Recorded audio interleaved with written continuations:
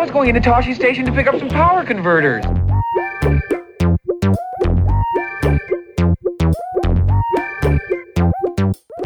The droids are clean, the vaporizers are patched, and the speeder's fueled. It's time to pick up some blue milk and power converters. You're listening to Toshi Station Radio, brought to you by the Majestic Giraffe Network. Now here are your hosts for the snarkiest podcast in Star Wars and geek culture, Brian and Nancy.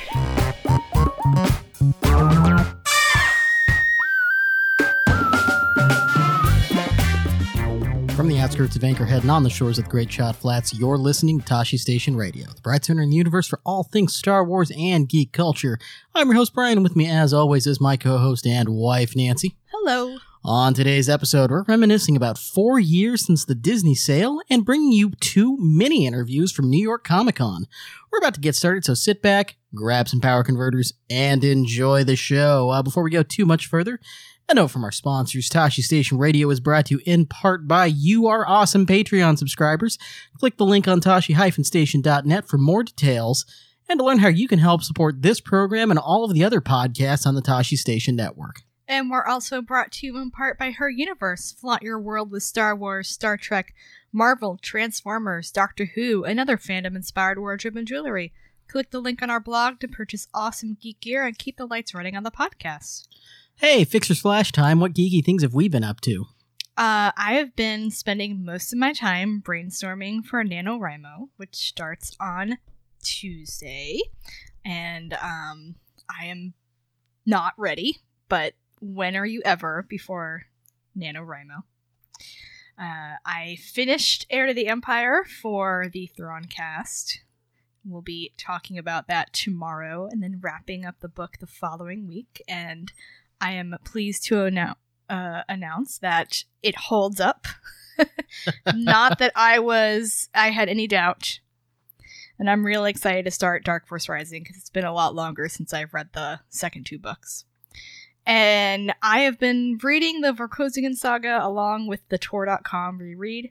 I've been wanting to read the books for a while now. I read the first 2 earlier this year and took me a long time to get through the third, but I started the Vor game the other day and I'm tearing through it. I really like Miles a lot better now that he's older, and it's such good world building. I highly recommend it to everybody. So yeah, that's what I've been doing. Brian? I don't know if I mentioned it on the last episode, but I tore through Invasive by Chuck Wendig, and now I'm afraid of ants and fungus. Yes, the ant book. The ant book. It's like Michael Crichton and Chuck Wendig had a bastard love child. Yikes. Except this one doesn't deny global warming exists. Ah, yes.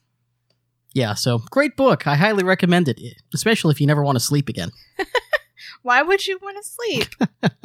That's really it for me, though. I have not been up to a whole lot of geeky stuff. I should mention this, though. Our friend Paula sent over just this treasure trove of West End Games and Wizards of the Coast Star Wars role-playing material. We've got it here in the office now, and it is delightful.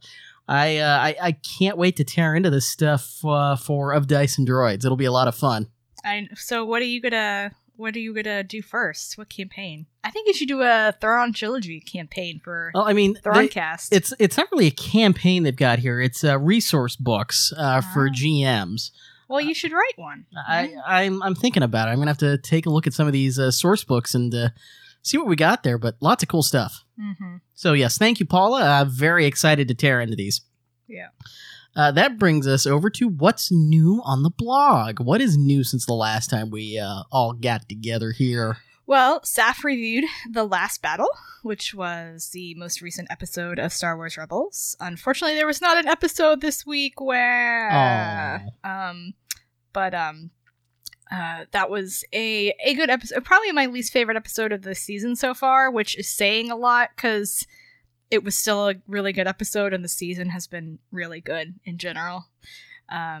We've got comic reviews from Rhea, as per usual, and she also interviewed Charles Soule at New York Comic Con, and she's got a transcription of that interview up there. So if you've been enjoying the Poe Dameron comics, which we will be talking about next time on the podcast, go check that out. The Merc team returned of Dyson Droids. And finally, we have a new episode of the Thronecast, as per usual, every week, which is my favorite title so far, Lady Vader and the Emperor's Hand. So good. I like that name. Yeah, that episode title is so good. Yes. And we should mention I am out of town the bulk of this following week, so the Throncast that we're recording tomorrow is probably all we're getting for the week as far as podcast stuff goes. Oh, we've got a new Western Reaches as well. Oh, that's right. We got a new Western Reaches this morning. That's up in the feed. So yes, check all that out. And as a reminder, you can subscribe to the Tashi Station Radio Master Feed to just get all of our shows in one convenient feed. And if you're not following Saf, which you probably are, but her Twitter handle is Wanderlesson, I believe she is away at various conventions this week. She is at a couple of conventions in Australia, one of which is PAX Australia. So look forward to some cool discussion on that when she gets back from that for Western Reaches. Yes. I guess that brings us over to Deek's Dirt. I can't talk. Deek's Dirt. And something interesting happened. What was it, Friday night? Yes. So Friday night, there was an announcement from Her Universe. It first showed up as an email in my inbox because I subscribed to their newsletter thing. And it was that Hot Topic acquired Her Universe. And people on Twitter immediately started talking about it. Ashley put out a post and then did a Facebook live chat a little bit afterwards answering questions. But basically the gist of it is that Hot Topic has acquired Her Universe. Her Universe will still continue to be its own brand. Just now it's run, the parent company is Hot Topic. And Ashley is going to continue to be the founder and be involved in that capacity and designing clothes. Really good things is that they will be able to do more shipping to Europe, and they will be able to offer more plus sizes, which people were very happy about. I know that's been one of Ashley's biggest frustrations, is not being able to get plus sizes out as fast as she would like to. But, all in all, it seems like nothing much is going to change other than more accessibility and more options, and hopefully we get some more brands that they designed for. They're still going to be available on other websites like ThinkGeek and Torrid and at the Disney parks too. So really nothing's changing except good stuff. Yep, more resources for Her Universe now. They may not need us as a sponsor anymore, which great news for them. Well, Yeah. We send people there. Well, we it's do. Fine. I'm just waiting for the email that says, we're not doing the sponsorship anymore. Aw, no. It's been a good run, though. Aw. 4 years ago today, I think we're going to go down memory lane here. Yeah. You pulled up Facebook this morning and with their memories feature saw that 4 years ago today, Lucasfilm was sold to Disney. Yes. So we've got, I've actually trying to use Twitter search. It's really hard. Good luck. Twitter search is the worst. Yeah. So I'm looking through what my tweets were that day. Oh, this is a good one. I tweeted at you on Halloween last year, or 4 years ago. I just had a thought. Disney Cruises. And your response was, oh my god. Nailed it. Yeah, that was, yeah. But yeah, 4 years ago today, Disney acquired Lucasfilm. In the news announcement heard round the world. I was sitting in a Taco Bell in Moses Lake, Washington, having a Crunchwrap burrito or something, when you started texting me incessantly, and yeah, that was wild. It was. This is really funny. I'm just reading through all these tweets. Oh, you got to give me some highlights. Okay, hold on. I'm trying to get back to the beginning, when it first was announced. You continue with your story.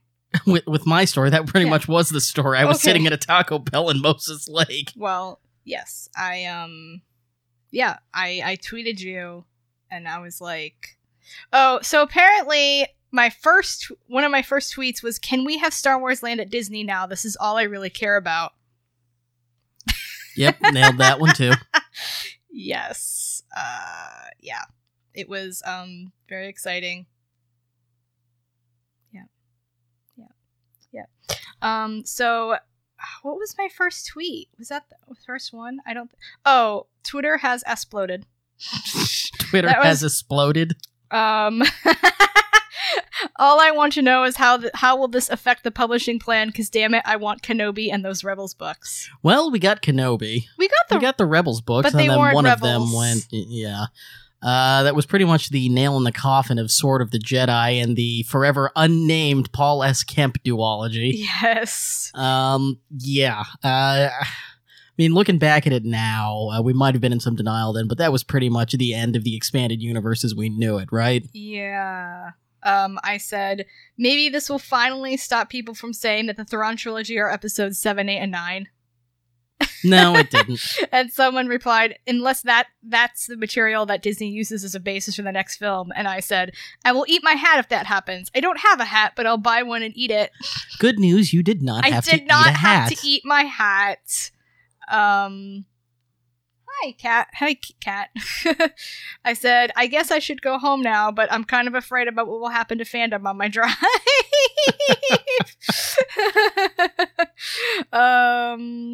I feel like all of fandom just wants to say, hold me. Accurate. Yeah, that was a good one. Hi.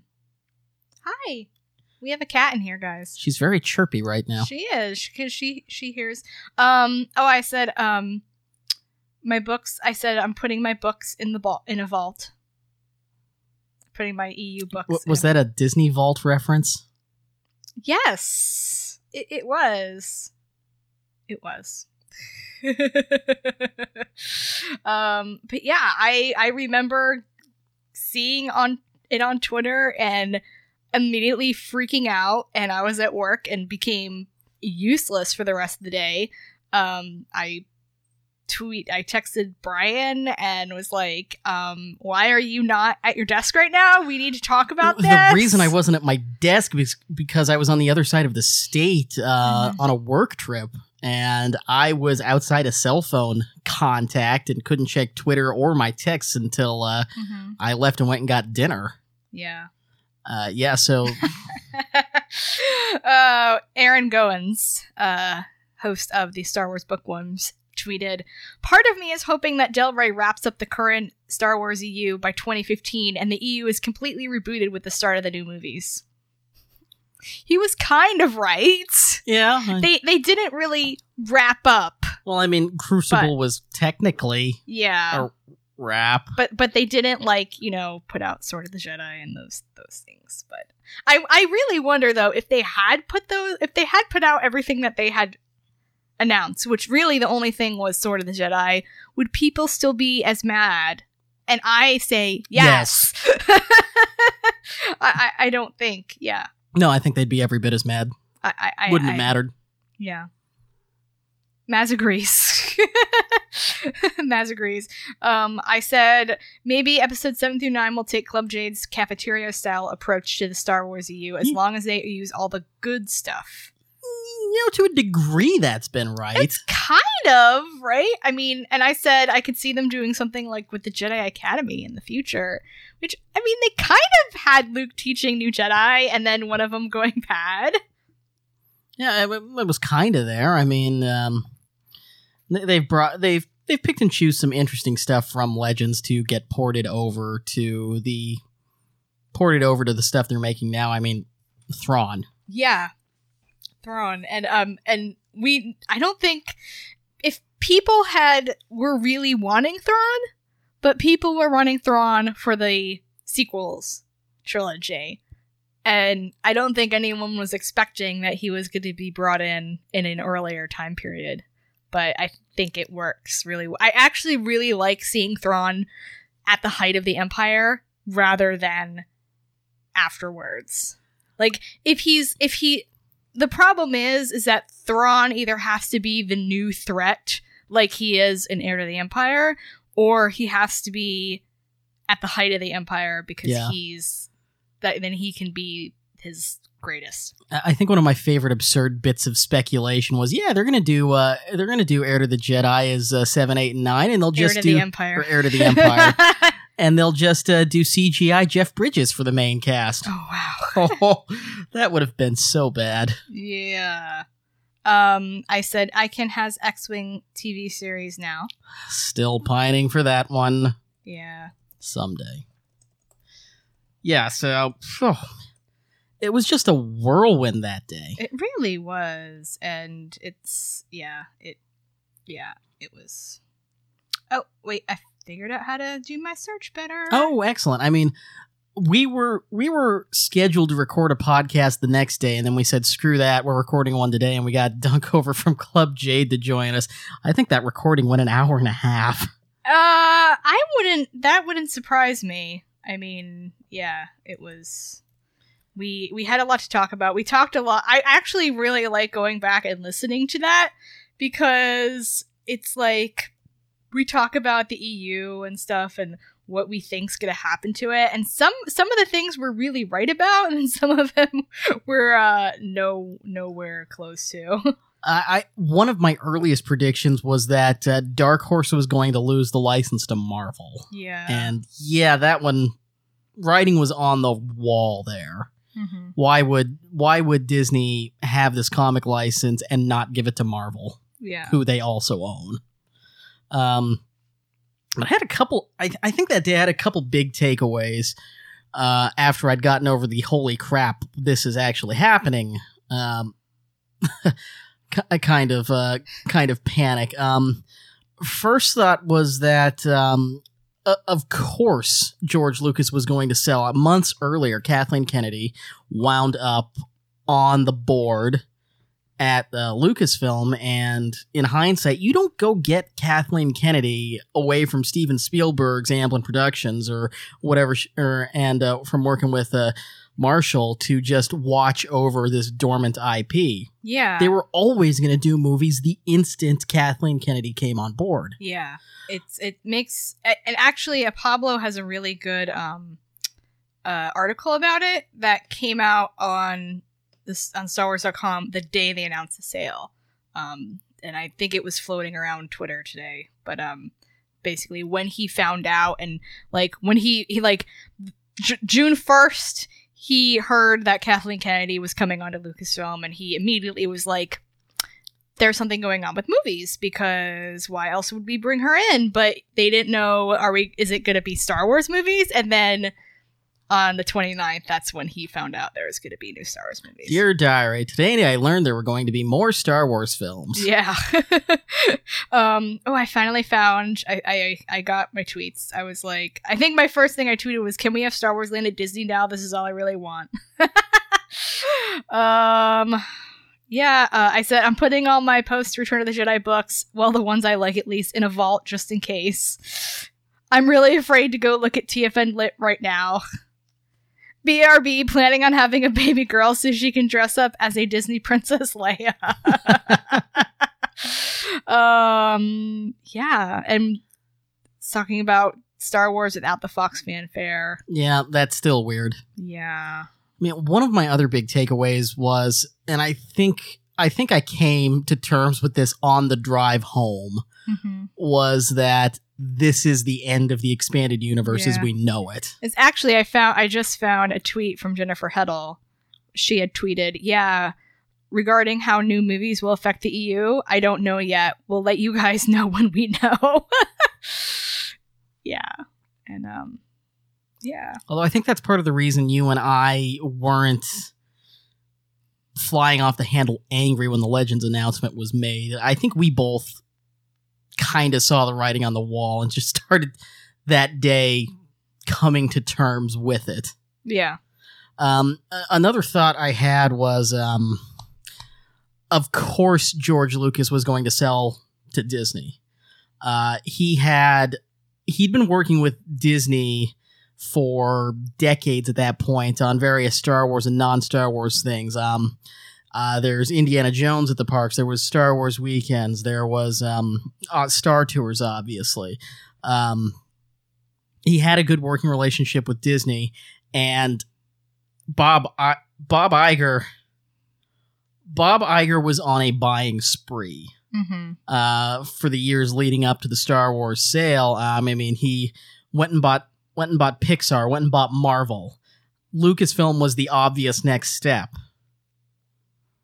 So it was obvious it was going to be Disney, and after I'd had a chance to cool down, I guess the other big thought I had was, if anyone's buying this, it's better than it's Disney than anyone else. Can you imagine if Star Wars had gone to like NBC Universal or Warner Brothers or Sony? No. Yeah. Yeah. It had to be Disney. Yeah. Had to be Disney. Here's another tweet. I keep wondering who could be the villain for episode 7, 8, 9. Maybe somebody who survives the Clone Wars. I hope it's not Palpatine coming back. I don't know. Is that better than Snoke? Better or worse than Snoke theories? Better than Snoke theory. I'm looking at your tweets now. I can't even remember what I tweeted. So remember that bit in the Essential Reader's Companion talking about how the Star Wars EU was a parallel canon? See? Good thing. He said, I'm not surprised Disney purchased Lucasfilm. Episodes 7 through 9, however, was the surprise. It shouldn't have been, though. Yeah. Shouldn't have been a surprise. Oh, what did you find? Also, for your consideration, Luke Skywalker and Han Solo in Kingdom Hearts. Surprised that one didn't happen. Yeah. It's a good thing I really don't care about continuity right now. Still don't, really. Oh, yeah. I'm looking, who else is looking forward to the inclusion of Princess Leia and Han during Phantasmic's love scene? Think of all the new merchandise this deal is going to make Star Wars a flamethrower. I mean, that's true. Oh, I imagine this probably means Dark Horse won't be getting a new Star Wars contract. Hello, Marvel. People got mad at me when I tweeted that. Well, like actual frothing anger. Yeah, I mean, it was right. We both tweeted something about wanting X-Wing TV series. Well, I still want an X-Wing TV series. Yeah. That it's true. The last time Disney made a major acquisitions, the Avengers happened. You were glad about that. Yeah, I mean, I think a lot of people the next day after they calmed down said, okay, they have Marvel and they've done okay with that. Maybe I shouldn't be so angry about this. Mm-hmm. But yeah, it was a strange day in fandom. Really? I mean, do you have any other lingering memories from the sale? Mostly just wondering what the hell was going to happen next. Like, in regards to the expanded universe, in regards to what the movies were going to be about. We had no idea, like, what the movies were going to be about. We knew also there were going to be other movies, but we didn't know what they were going to be about either. Just a lot of uncertainty. And the first couple of years was really not fun because they canceled a lot of stuff. People were really sour about Disney. And then Dark Horse lost the contract. Clone Wars ended. LucasArts got shut down. Yeah. Detours, well, just kind of died on the vine. Yeah. What else? I mean, apart from the lit stuff, Sword of the Jedi never got made. The duology never happened. LucasArts closing. Mm-hmm. But yeah, I mean, those were the big things, and people were just kind of and it all seemed to happen in really quick succession, too. Yeah, so people were like, Disney's ruining Star Wars, and I mean, people are still saying that now. But, I think once we got over that hump and Rebels came out, the new canon started with publishing. Boy, looking back at it now, things were really rocky right up until A New Dawn and Rebels came out. Yeah, and then, people started getting more into it. I know some people didn't like the earlier books. And for me, it wasn't really until Aftermath came out that I really started enjoing the same. books. That's when I really got on board with the new canon. Yeah, but and all of those Force Friday books really were really good. And then we got a lot of people love Twilight Company. We got Bloodline. So yeah, I mean, you look back on it now and you're like, what would we be talking about now? Would we still have this podcast? What do you think? If the sale hadn't happened, how long would this show have gone? I don't know if... I mean, I know we had been talking about it. We're like, man, what are we going to talk about anymore? After Celebration Orlando, the last Celebration here in Orlando, we'd really been scraping bottom of the barrel for weeks on stuff to talk about. Yeah. And we frequently weren't talking about Star Wars on this show. Right. I don't know if this show lives past the 50th episode if the sale doesn't happen. Yeah, I mean, we talked about books. We talked about, we would talk about Clone Wars and stuff. But, I mean, neither you or I were really into Clone Wars. We were into the EU, but we were losing our interest in the post-Return of the Jedi era. And we didn't have a whole lot of enthusiasm for... bless you, the stuff that was coming out, and we were kind of getting tapped out on the retrospectives we could do. Mm-hmm. So yeah, I don't know if this show survives past the 50th episode without the sale. Yeah, I don't know either.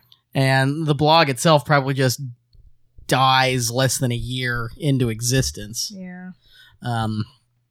Yeah, it's really interesting to think about what.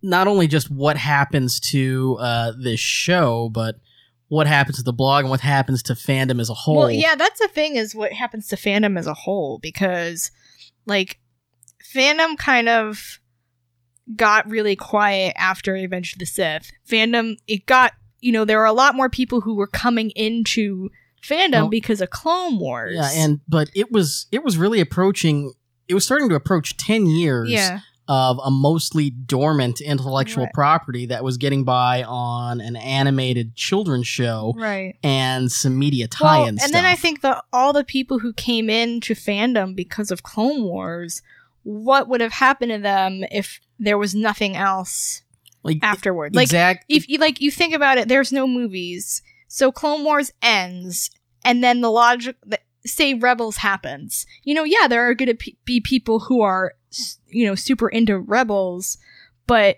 that's all they have. Does Rebels happen without the sale? And I've told the story, numerous times about how I started reading Star Wars books because I saw the original trilogy and I wanted more, and so I read Heir to the Empire, which had just come out, so it was the perfect time. And I say, if I had seen those movies and there wasn't anything else, would I have gotten as obsessed if I had as I was? And I wonder that about people who came into fandom with Clone Wars, if they didn't have Rebels and now new movies to glom onto, would that have been, and now, and even something like Saw Gerrera being in Rogue One, adds a whole new level to that show. So yeah, I'm glad we're not talking about Star Wars detours right now. I mean, it looked fun, but I could not make a blog and podcast out of that. It looked fun, but I mean, I think back to Celebration 6, which was, it was super fun. Don't get me wrong, but Celebration 6 was super fun because of, the friends we hung out with and seeing, Mark Hamill and that sort of thing. But I think back to what was the news we got out of that convention? Detours? We got Sword of the Jedi and detours, and I think the Kemp duology was announced then. I don't know. And some game stuff on some web gaming stuff. But it was it was mostly just continuing Clone Wars and all that, But where do things go if the sale doesn't happen? I think he asked Filoni, and they could have only. He'd probably say they could only do 7 or 8 seasons of Clone Wars. Yeah. Before they just ran out of steam and things got too repetitive. And I mean, yeah, now we've got we've got a new show, and you think, yeah, they can probably just keep doing animated shows, ad nauseum, but there really wasn't a Lucasfilm animation division like there is now. Yeah. I mean, Clone Wars animated series, you have to remember it was really kind of a passion project for George Lucas. Mm-hmm. It had a following. There were a lot of great people working on it, but what happens? Yeah. Don't know. I'm glad we don't have to know that now. Yeah, it's an interesting what if, but you look back at all of it now, where we were then, where things could have gone then without a sale, and where we are now, and you have to think we're all better for the sale having happened. I certainly agree. So I know there's a lot of people who still don't like the new direction, and I couldn't disagree more. I'm so happy Disney bought Star Wars, and we have new movies, and they're all great, and it's great, and fandom is great. Everything's awesome. Yes. So, everything is awesome. So, yeah, 4 years ago today, crazy stuff happened, and here we are now. Yeah. Tosche Station Radio is at episode 158 instead of dying on the vine at 50. I guess we should go talk about Star Wars film news and Big's bullshit now. Mm-hmm. Yeah. We start with USA Today having a sneak peek on the Rogue One Imperials. Yeah. Got to see more of Krennic. Got to hear more about them talk about Vader and what he's going to be involved in the story. It was just a neat article, and I still really want to hear more about Krennic. Agreed. Daisy Ridley says we'll learn about Rey's parentage in a year. Are we really going to learn about her parentage in a year? I mean, technically, we'll learn that we didn't learn anything is learning something. Because I remember them saying we were definitely going to find out things. And we didn't. And we didn't. But yeah, I guess we'll find out. And I don't know what this is. There's a new batshit crazy Rey's parentage theory? Yes! Okay, so this is actually an interesting theory. It's one of the more interesting ones I've read. It's from the website Force Material. And it's based on the movie The Boys from Brazil, which is a 70s conspiracy thriller. And it's about, I believe it's about Nazis in Argentina. And because of what J.J. Abrams said, they all came out of conversations about what would have happened if the Nazis all went to Argentina, but then started working together again. And that's how the First Order, was inspired. So he looked through this movie and sort of analyzed it, how the villain in that movie is kind of like a clone of Hitler. So they're basically saying that, so here it says, I am going to have to spoil a significant plot detail to make my point here, so if you don't know who the Boys from Brazil are, and you want to come to the movie clean, stop reading now or forever hold your peace.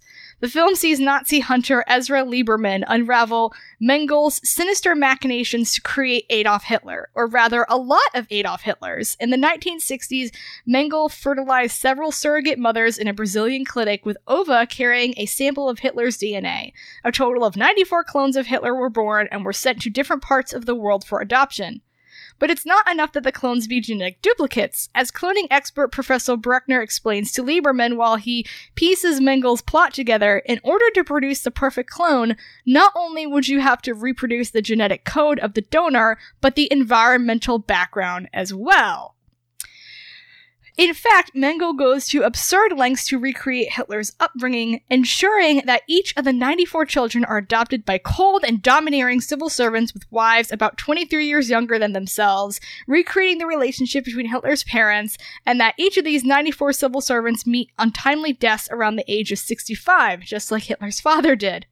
Now, imagine that the Nazis are the First Order. Imagine that they've escaped to the unknown regions of space instead of South America. And imagine that instead of being raised by an overbearing civil servant, their Hitler had been raised under the thumb of a cruel drunk dealer on a desert planet. What do you suppose they would do then? TLDR, what if Rey is a clone of Anakin, and what if her upbringing on Jakku isn't just an affectionate callback to earlier films in the saga, but a deliberate attempt in-universe to reproduce the environmental background of Anakin Skywalker and reverse engineer the next Darth Vader? That is absolutely crazy, but I kind of like it despite myself. Yes! I think the whole Rey is Anakin's clones theory are dumb. Mostly because a lot of the things I've heard is like it's the will not of as dumb as just Anakin reincarnated via Yeah. will of the Force. Well, yeah, that's the thing. It's mostly it's like the will of the Force, or she's a reincarnation. But like, if they're gonna go this way, like, have it be like flat out, we're making her exactly like the background of Anakin because, you know, we're trying to recreate another Darth Vader. And then Rey doesn't turn into Darth Vader and shows once and for all that Anakin was his own fault. Yeah. Of course, the big problem with this theory is that in Star Wars, there's a singular big problem? well, in Star Wars, Hitler isn't Darth Vader. Hitler is Palpatine. So, you know, you want to create a new Palpatine, you send someone to Naboo. So that kind of, you know, you wonder, But I don't know if the First Order, because, you know, you have Kylo Ren worshipping Darth Vader. Does the rest of the First Order have the same feelings about Vader?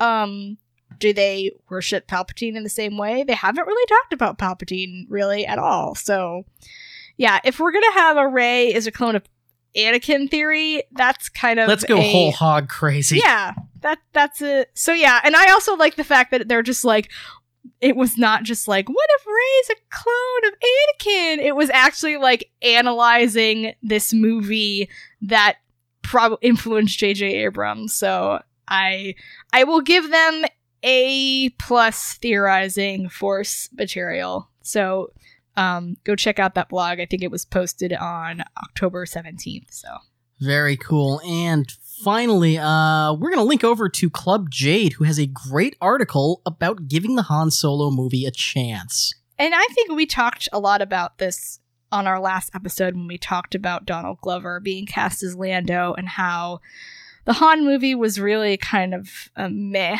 thing for us. But with each decision they make, it just gets a little more interesting. Yeah, like, you know, okay, Han, yeah, all right, they cast a cool guy, I guess. Oh, Lando's in it? Oh, okay, that's more interesting. We knew Chewie's in it. That's also interesting. Wait, the lady they're gonna cast is not white? Oh, okay. Maybe they're listening to us. Oh, and by the way, the Kasdans are writing it, and it's being directed by the guys who did the Lego movie and 21 Jump Street. Yeah, so obviously it's gonna be funny.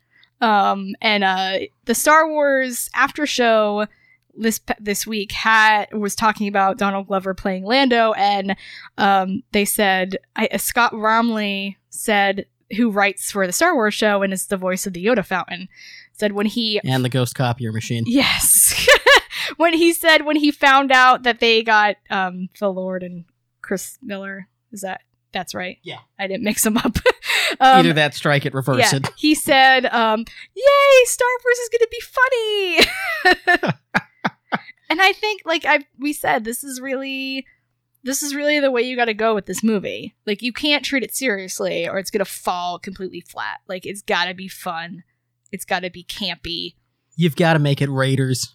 Yeah. You got to make it Raiders with some good humor, a nice ensemble cast. Yeah, and like even if it does the thing where it shows how, you know, Han got the Falcon, and it shows how he rescued Chewie, you know, yeah, that's maybe predictable but that doesn't mean it's going to be boring, you know.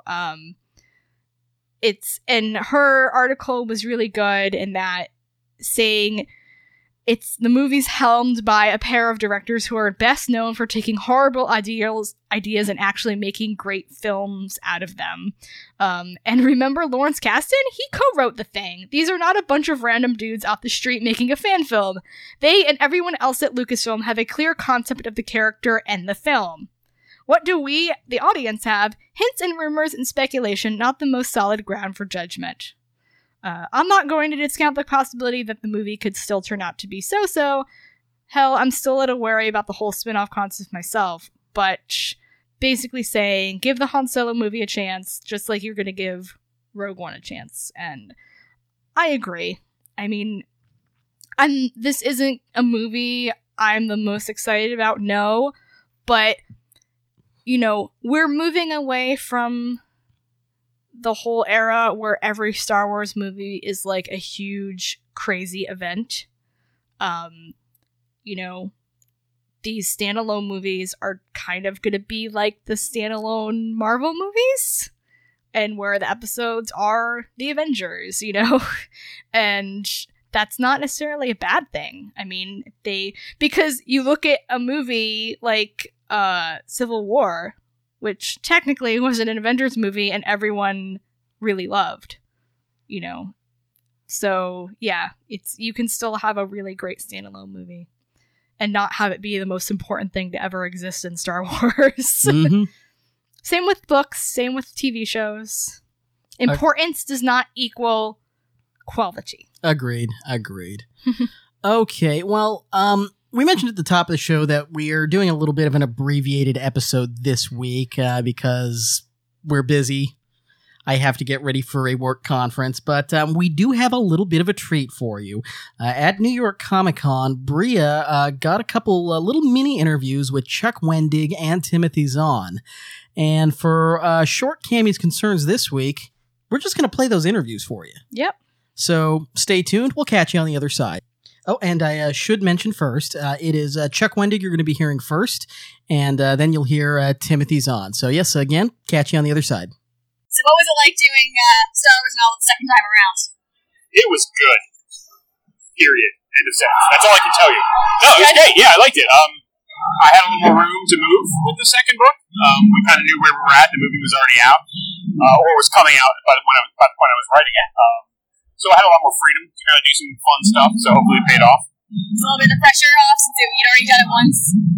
Well, it's less pressure and more, because now I was dealing with bigger stuff, some bigger characters. I got to play, in the deeper end of the pool, so it was a little more pressure, but I liked it. It was good pressure. Awesome. Alright, so how could you possibly manage to make Mr. Bones even funnier? Like, how did you pull that off? I don't know. I just like him. I like living with him, and then it's fun. Yeah, no, I don't know. I don't know how you do that. He's like a spice. You can't overuse him. But you gotta know just enough. Just enough Mr. Bones is, you can't do a whole book of him. I mean, I would read it. I know, I would write it. All caps. Like 300 pages of just all caps murdered. Cuddle droid. Here's all the stuff about the Bones and his hugs. I know. Okay, so the Fleet Admiral, Rax. Yeah, Did you get to name him, or did that come from Lucasfilm? No, that was me. Simoa. Yeah. And so how much of, The Force Awakens and Episode 8 did you, have to know about before you started writing it? And, have you seen more of, do you know more about 8? I don't. No, I don't know a whole lot about 8. I mean, I know kind of the setup of the galaxy, and I knew what got us to The Force Awakens, and I knew what carried us through that film, and a little bit past it, but I mean, I don't know any big secrets. So, some of that stuff feeds into these books, but really the books are such closer proximity to Return of the Jedi than they do to The Force Awakens. So that's kind of what's really feeding the story. Cool. Right, so this one, Lego had a much heavier inclusion of film characters. So what was it like to really getting to delve into them more than the little brief bits we got to play on the interlude with Han and Chewie? Awesome. A lot of fun, because I get to have them not be the main characters, but still use them hopefully well and enough. They're not cameo characters. It's not an interlude where they just appear and then they're gone. They're a consistent presence in the universe, while also not dominating the narrative. So it still lets the story that started in Aftermath continue, and then they sort of hopefully rich it richen it up a little bit. So It's a little crazy for you having to write those scenes where Nora's talking to Leia for the first time, and she's Yeah. like, "Yay!" yeah, because it has the sense like I'm in like a role playing game where like my character just meant like Elminster or something. Like I shouldn't. He's like, this shouldn't be right. I don't feel like. But you gotta go with it. You gotta make it real and authentic and all that good stuff. So speaking of Nora and her husband, Yeah. I have to ask: Yeah.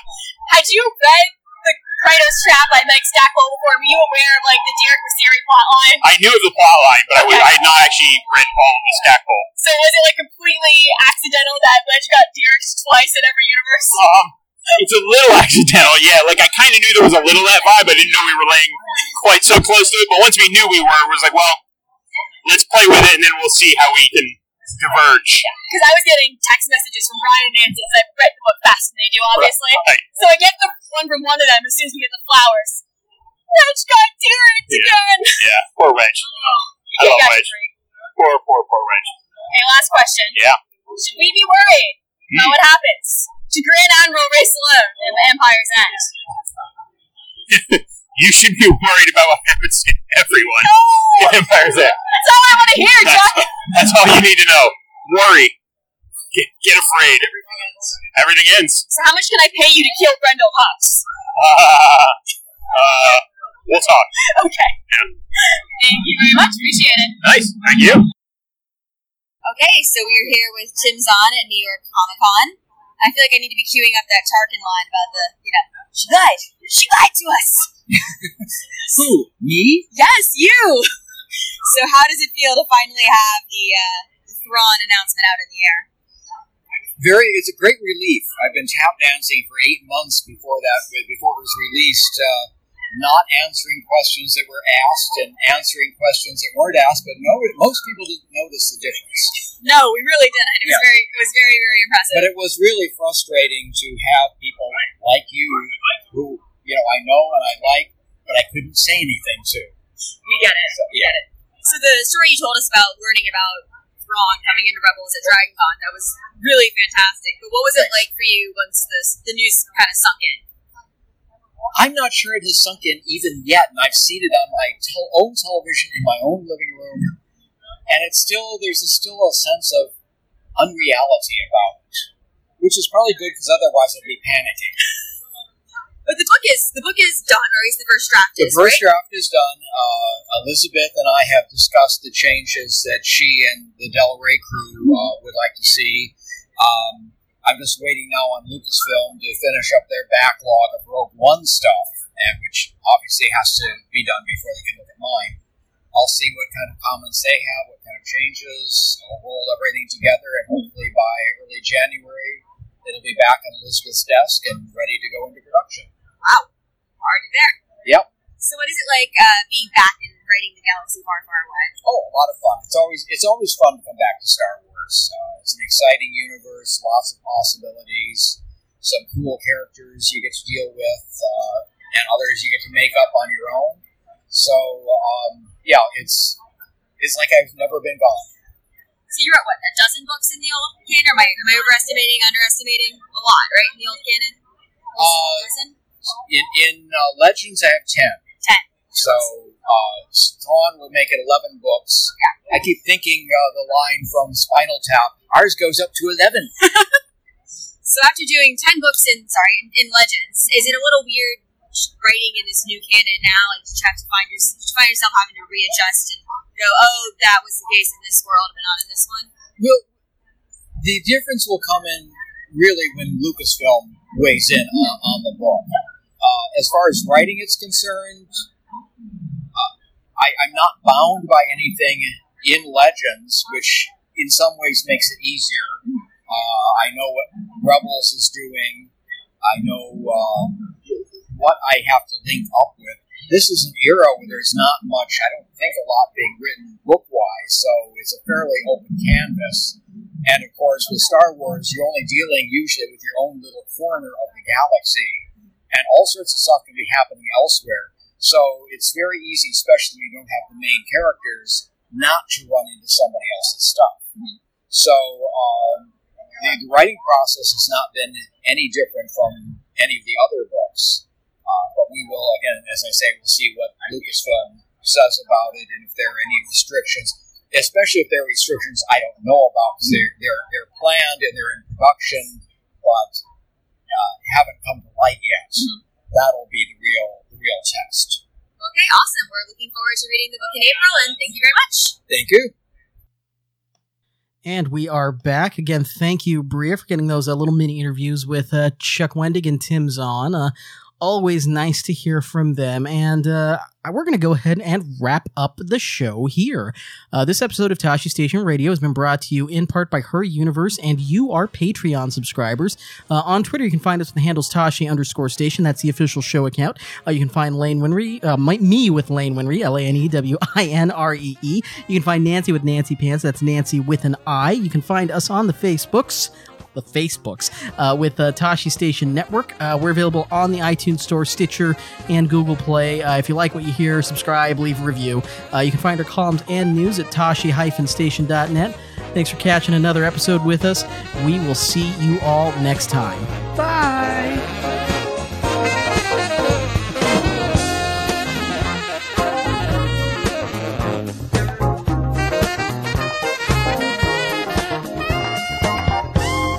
This podcast has been brought to you by Majestic Giraffe Productions and is the official podcast of ToscheStation.net. All Star Wars names, music, and logos are property of their respective trademark and copyright holders. Tosche Station Radio is not endorsed by Lucasfilm or any division of the company. Now go pick up some power converters.